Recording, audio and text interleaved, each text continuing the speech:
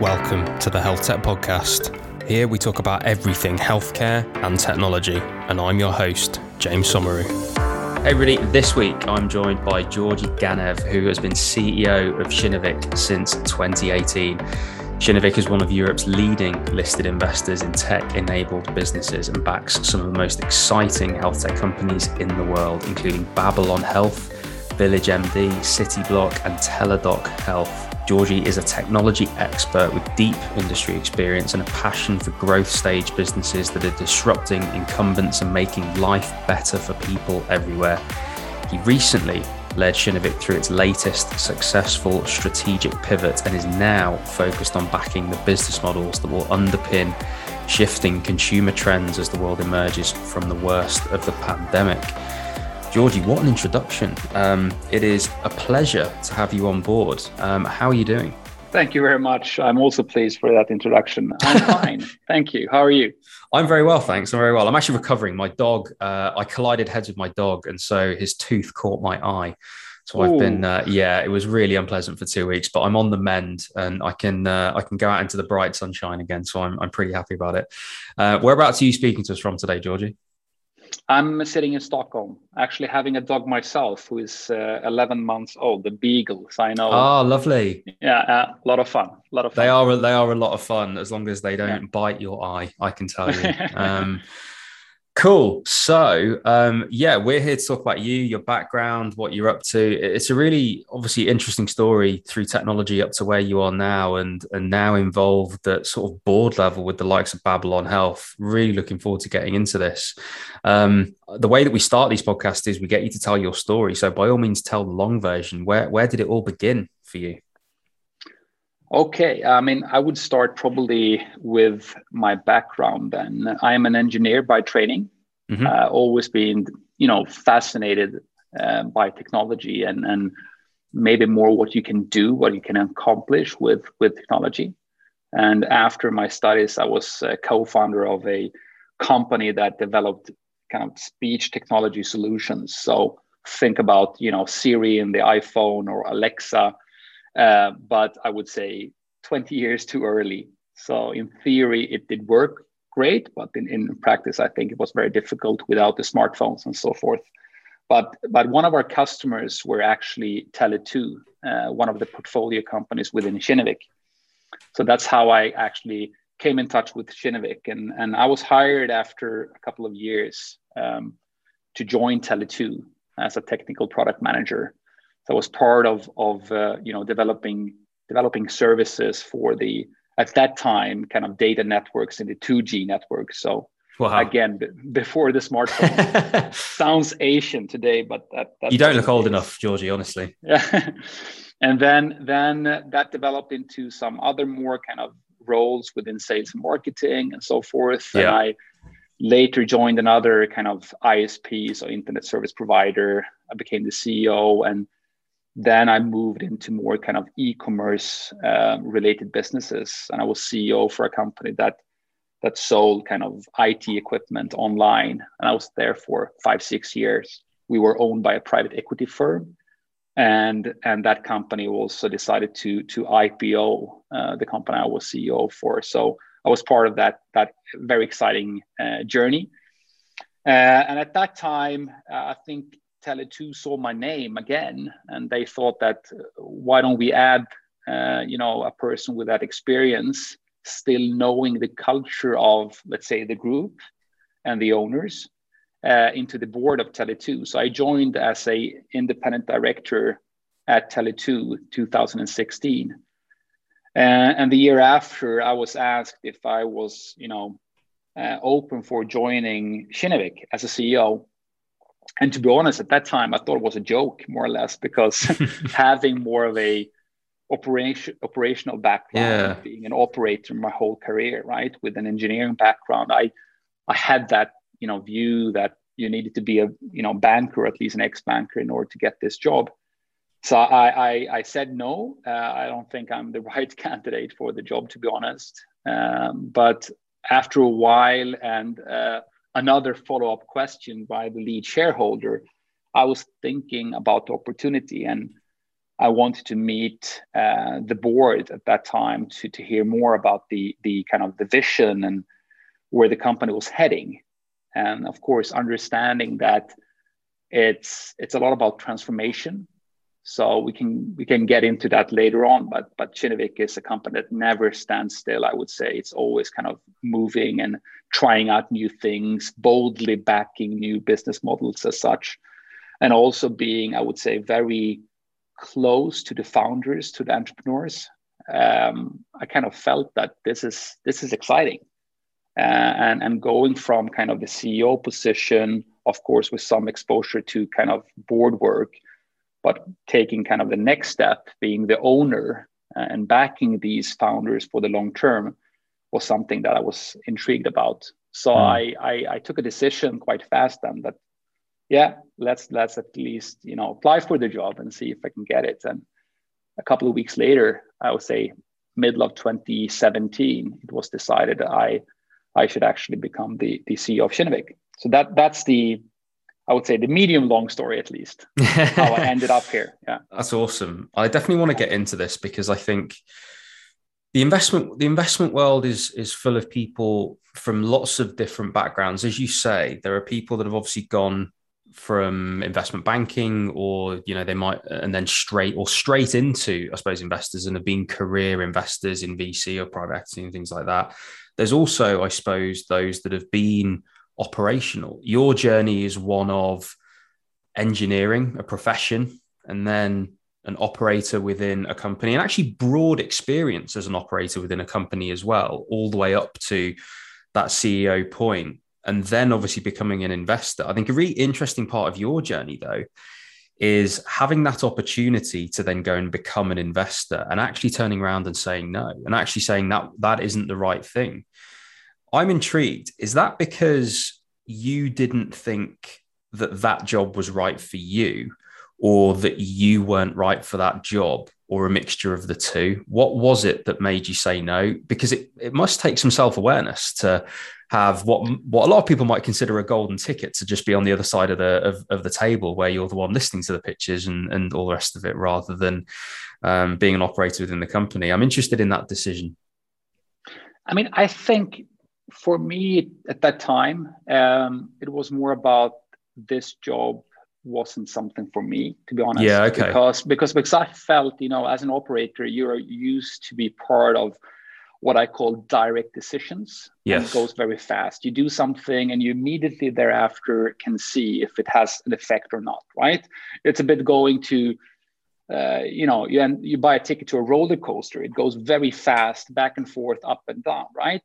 Yeah. But this is something completely different. You have more of, I would say, the indirect effects for the long term. And at that time, if I go back to 2017, I had that view that, it's too far away from the action, if you will. Yeah, okay. And it wasn't something for me. But of course, I didn't think at the same time that I could do a good job in this role. But it started off by me thinking, no, it's not really something for me. But then, of course, I think it was because I didn't know anything about, investing from this perspective. And I had too little information about the long-term vision of Kinnevik and the DNA of Kinnevik. Understanding the potential and the need, then, of course, I realized that, wow, this could be something exciting and interesting and potentially, as you said, a golden ticket. Then I started to actually doubt myself a bit and saying that, okay, will I actually be able to do this? So to be honest, it was a kind of transition of going to, maybe this sounds interesting, but am I up for it? Yes. So I started to doubt myself, and I became very nervous, to be honest. The imposter syndrome creeps in. Yeah, exactly. But then after, again, a few more conversations, and I spoke to some people that I highly trust, and then I decided to let's try it at least. It's a really interesting way you've explained that, actually. Direct decisions and being close to those direct decisions. Do you know when I noticed that actually when I moved from anesthetics into just not clinical medicine, still being part of healthcare? And in fact, I was part of an accelerator, so very close to startups and helping them, but obviously one stage removed. So I went from a situation where I was literally giving anesthetic drugs and watching a reaction of a loss of consciousness, and similarly the other way around, and pain relief and all those different things where the feedback loop is incredibly small. The reward to the patient and to me by proxy is rapid and great, to then a really indirect world. And I think this is something that people, when they leave medicine, think that perhaps the grass is greener in lots of ways that it isn't. And actually that is I would say, one thing that I really, really missed. And so for me, when I entered the accelerator world, it was then I was on the opposite journey, or I suppose a similar mindset, but an opposite journey of how do I now get closer to the action?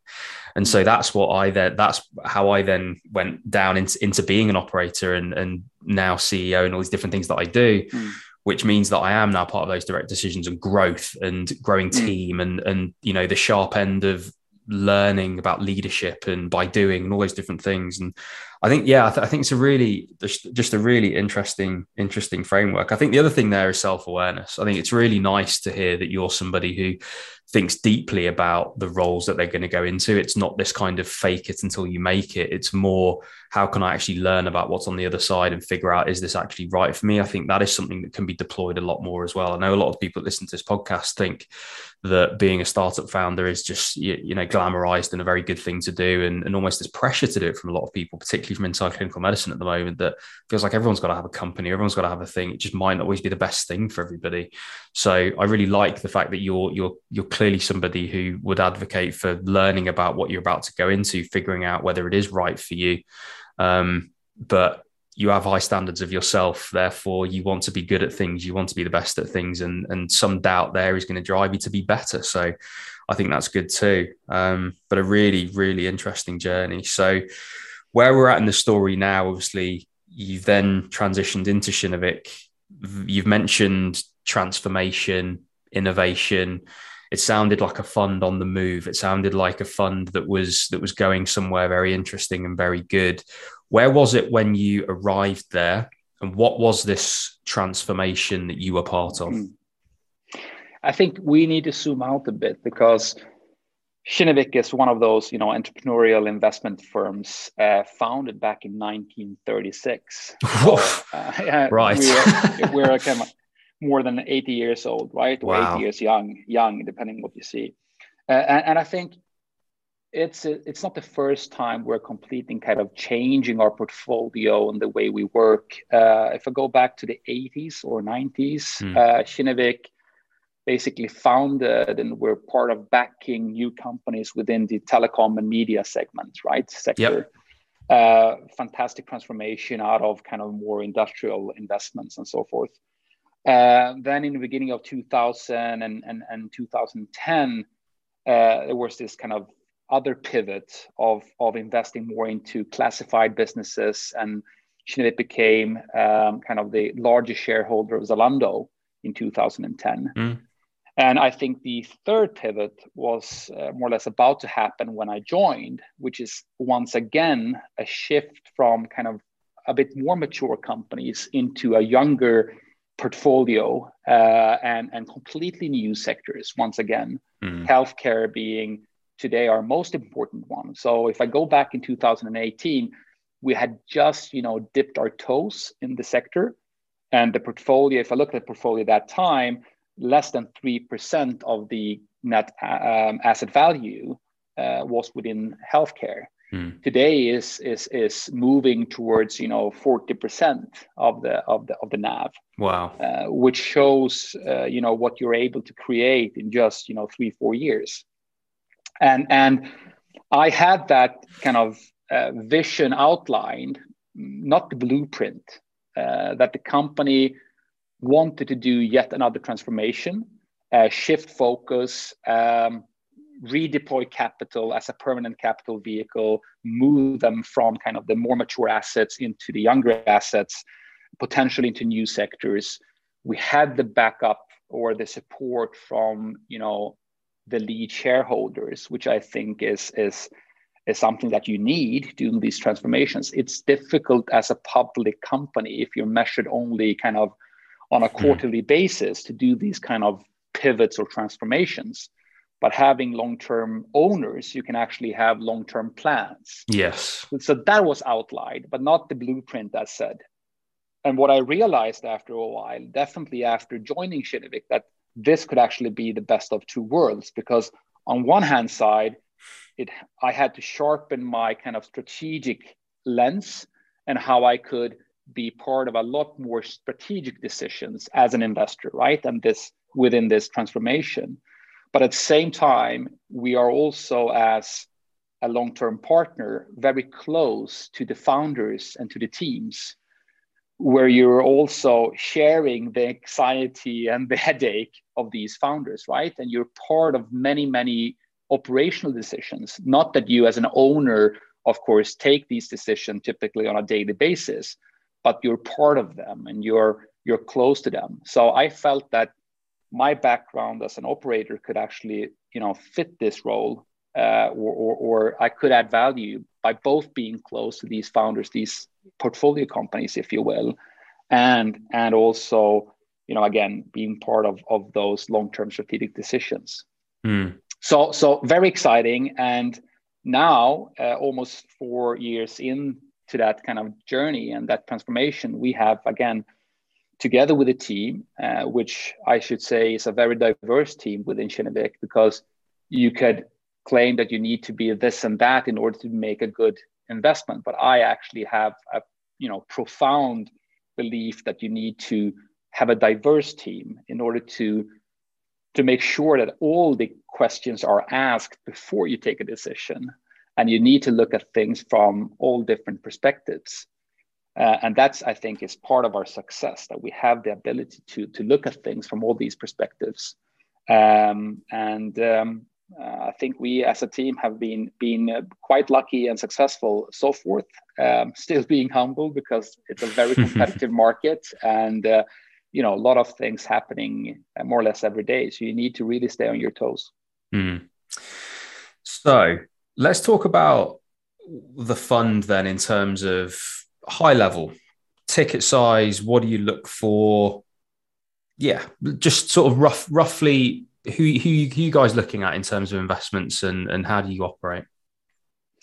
I think the core part is that Kinnevik, we want to make consumers' lives better. If we talk specifically healthcare, it's about making the lives better through the investments in healthcare for the long term, and we have seen continued success doing so, because once again, we're not a traditional fund with a 7 to 10 years horizon. We actually can invest for, when we say long term, it could be for generations, right? Wow. So that's, I think, the strength being a permanent capital vehicle. And I have a few examples of that. I think when I joined Kinnevik, we had deployed around $10 million in this small company called Livongo in the US. Small company. Yeah, at that time, relatively small actually. But we realized pretty quickly that the team was, something special. Yeah. And the founder, Glenn Tullman, a serial entrepreneur, really understood this business, both from a personal point of view, with his son, having diabetes, which is something I actually share myself, having a 50-year-old son that got diabetes type 1 when he was 1 year old. So I already understood how important it was to really understand the consumer and understand the challenge within this industry. That combined with, of course, an enormous TAM. So the addressable market is just huge. Yeah. So we backed that company. But what's interesting, I think, is that we, a few rounds later, I think if it was the next round, we led that. And then at the IPO, we had already, made a very good return on that investment just a couple of years later on. But instead of selling out, Kinnevik decided to deploy yet again. It's interesting. A large ticket. And in terms of size, since you asked, the first one was, again, around 10 billion or so, a bit north of 10. I think the next time we led, it was around 40 million. And at the IPO, we invested another $88 million. So on an aggregated level, it's way above $100 million, but we did that over a number of years. Yeah. Showing again that the IPO for us with Livongo was not the exit, but actually the start of another journey. Yeah. And now in hindsight, of course, after the acquisition by Teladoc, that's how we became actually the second largest institutional shareholders in Teladoc. We're now looking at that journey, and we're realizing that the kind of the biggest return in terms of capital in absolute terms has been after the IPO. So I think the long-term approach is not only valuable from a return perspective in this industry, but it's also a way for us to be a partner to these founders over the different stages, if you will.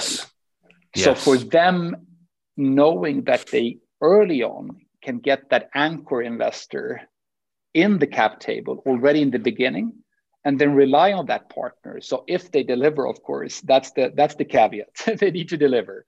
But if we can deliver together, a temporary setback or a temporary change in the kind of capital markets wouldn't make us more hesitant to back these companies if we believe in the long-term vision. Yes. So that, I think, is a better way to describe with an example how we could operate.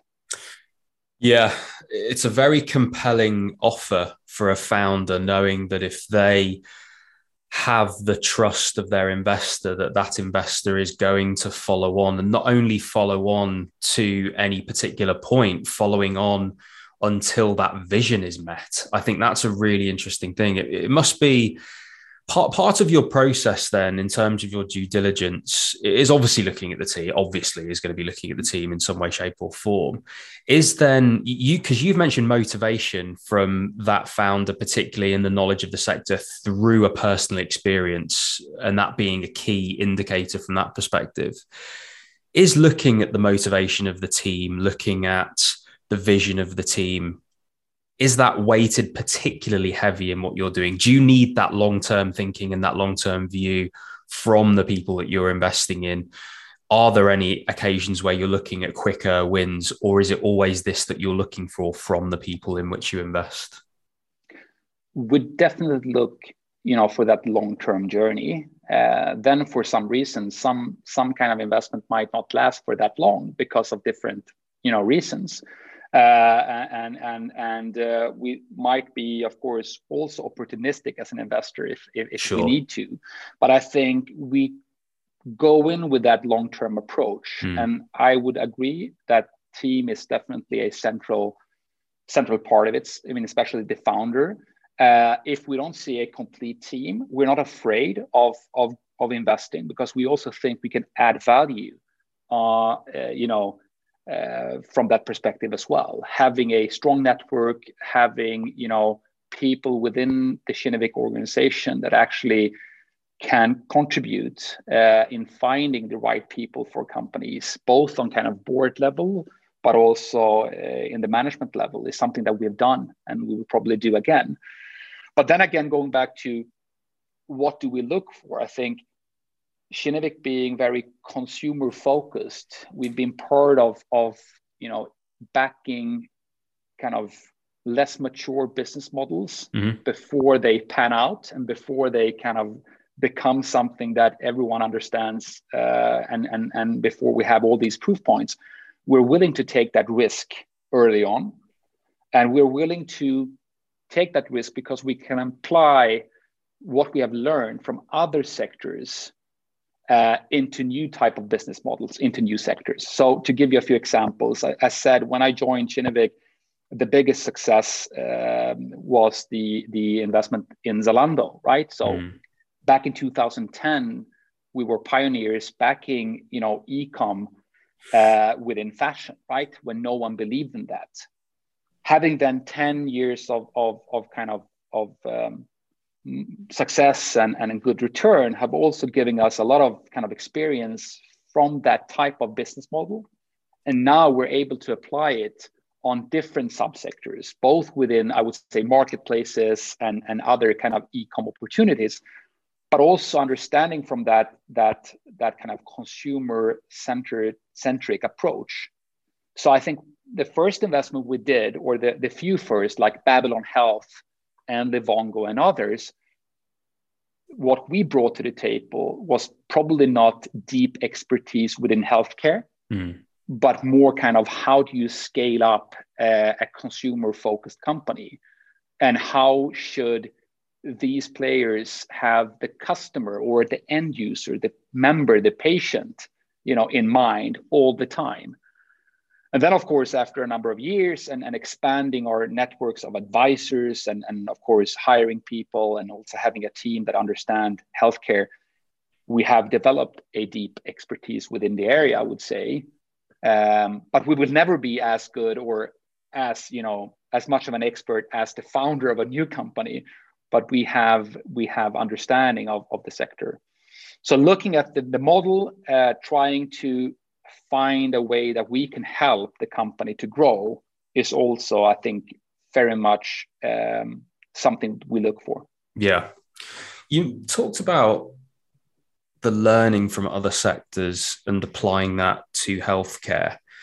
Again, I think this is an interesting area because so many people tend to say, well, healthcare is just so different. It's impossible to take other things and bring them to healthcare. Obviously, there's areas that you can. You've mentioned, obviously, purely the scale of a business that's consumer-centric. If you take consumer to mean patient and obviously all the learnings from the sectors there. I mean, are there any other particular areas or similarities and differences that you have seen? Obviously, going from a portfolio of 3% to 40% in healthcare, there's a heck of a lot of learning along that journey in terms of similarities and differences to other sectors. What have you noticed personally, if anything, in terms of those differences and similarities?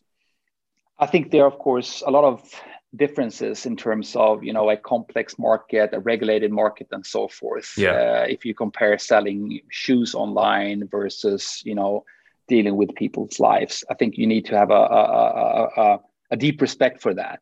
That's also why we have partnered up with many strong advisors in this field.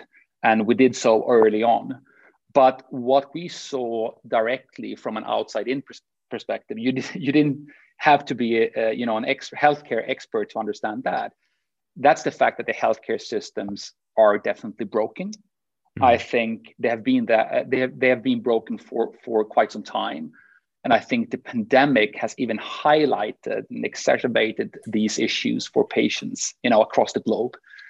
And we saw the big opportunity in the US to start with, but also through our investment in Babylon Health in the UK, that inefficiencies are preventing the personalization of care and they're limiting the positive outcomes. And if you look at the healthcare sector, I mean, the lack of 24/7 accessibility is definitely not in line with other services in the 21st century.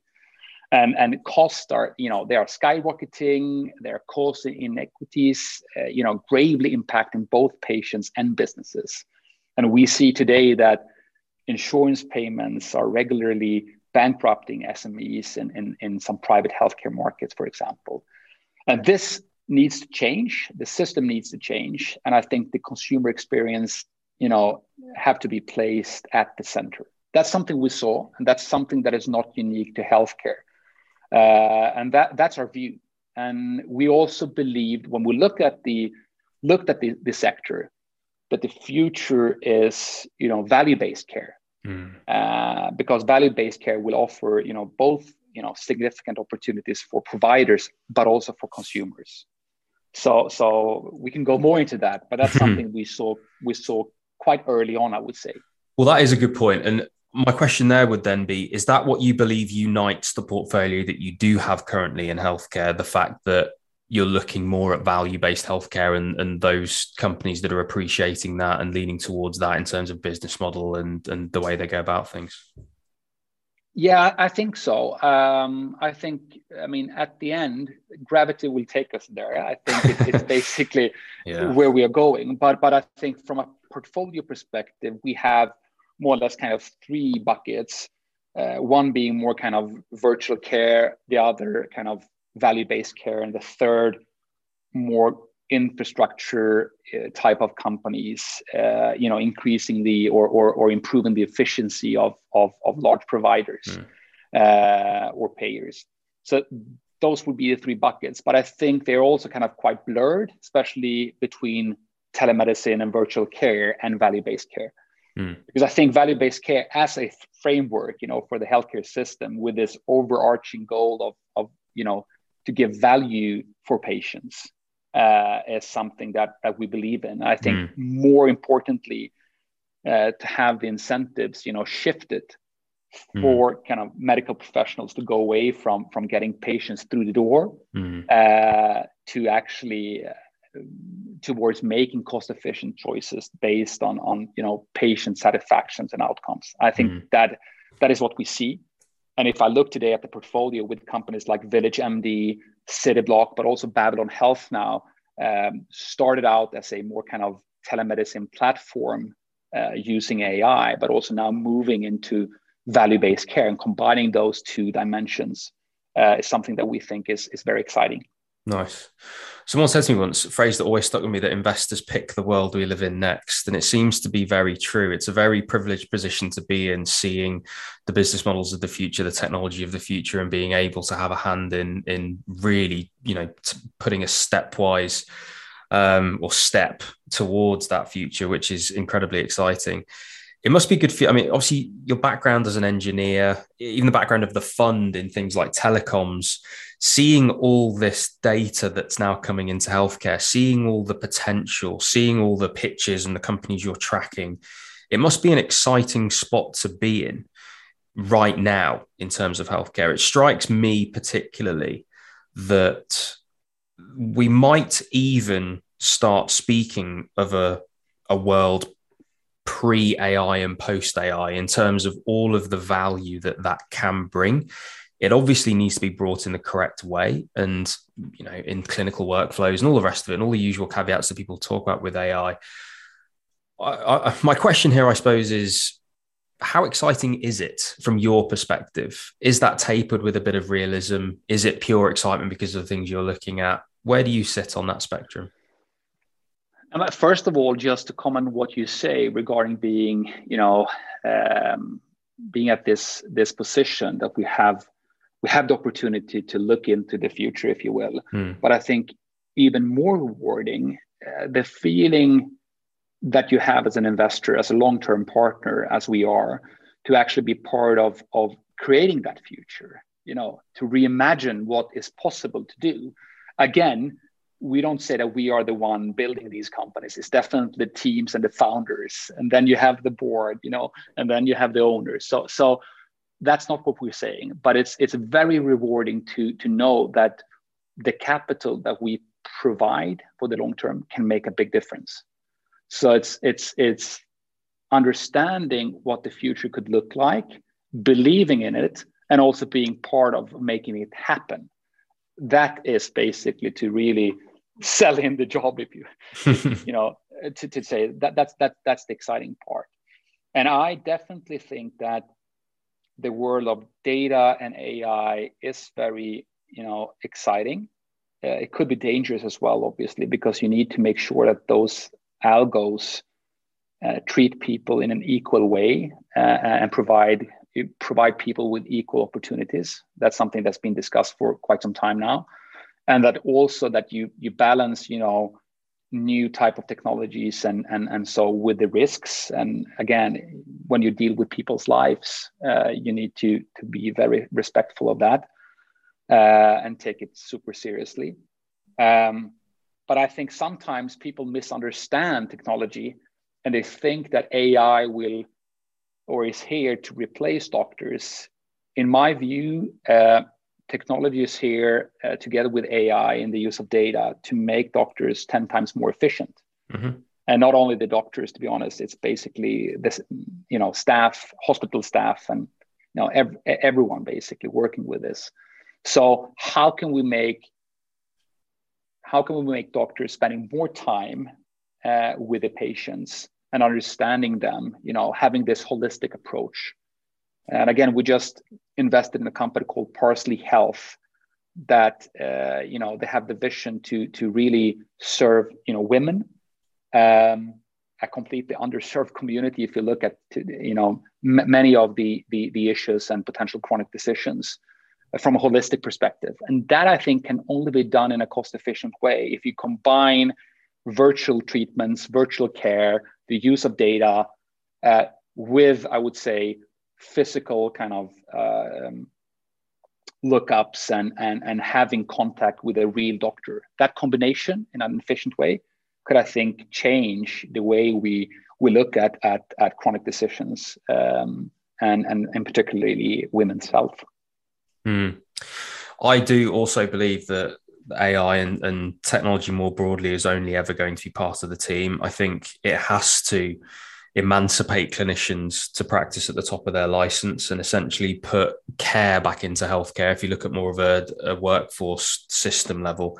So I absolutely believe that is the right way to go. I mean, it really sounds like you guys you're living true to that long-term thinking, long-term partner, long-term vision way of doing things. And you're right. I think the 7 to 10 year funds that have to focus on quicker exits are perhaps more disadvantaged when it comes to something like healthcare, which might need longer times to deliver value, or indeed, whether that's financially or indeed the vision of what the founders originally wanted, it can take longer than that. I think you guys are in an incredibly strong position to be able to focus on that. And obviously the business support that you're giving is extremely strong. You've got a huge track record of helping those businesses right back to 1936, which is very cool. And being part of an organization that pivots to modernize itself is also super exciting. It sounds like honestly, it sounds like a dream job, man. So you're in an awesome spot. While we wrap up, I just wondered, for those people listening, obviously there'll be companies listening that might want to get in touch with you. There might be people that are looking to get into the investment world. Do you have any kind of final word to people out there in the health tech space about investing at this level, perhaps to the companies that might be looking to get in touch with you? What would you say to those people? I mean, I think that what we're looking for is this exciting vision for sure.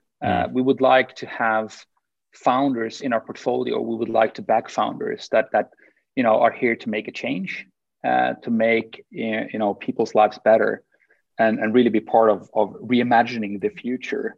And if they are there for the long-term journey and not the quick exit, I think we could definitely look at it. Then, of course, it depends if we feel it's the right company for us, if we can add value and so forth. If you can drill down to unit economics and so forth. But I think it starts with the long-term approach. And not every founder that we meet is a good match with what we're doing. Yeah. I'm not saying it is good or bad or anything like that, but I think we will be very open and we will be very honest from day one with someone. So when we get into a potential fundraise or so, we expose ourselves very early on, who we are, what we do, what we like. And then we expect the founder and the team to do exactly the same. So to have that very authentic style and honest and transparent style, if you will, is something we appreciate. And if there's a match, we tend to agree on the next steps. So we have a very good, I would say, good rate of closing deals as long as we can agree on those kind of long-term factors. Awesome. Georgi, it's been a pleasure having you on, sir. If people want to get in touch with you or to learn more about Kinnevik, what's the best way for them to find out more info? They should start by dropping me a mail at gg@kinnevik.com. Awesome. And I imagine going to the website too, they can find out more about what you do. Of course. And we'll stick the links to those in the description of this episode. So Georgi, as I say, thank you so much for coming on. It's been a pleasure. Thank you very much. Hey everyone, thanks for listening and making it all the way to the end of this episode. Remember to subscribe, rate us, and leave a review. And you can head to the description of this episode to follow me on all of my social media so you don't miss out on any of the latest health tech content.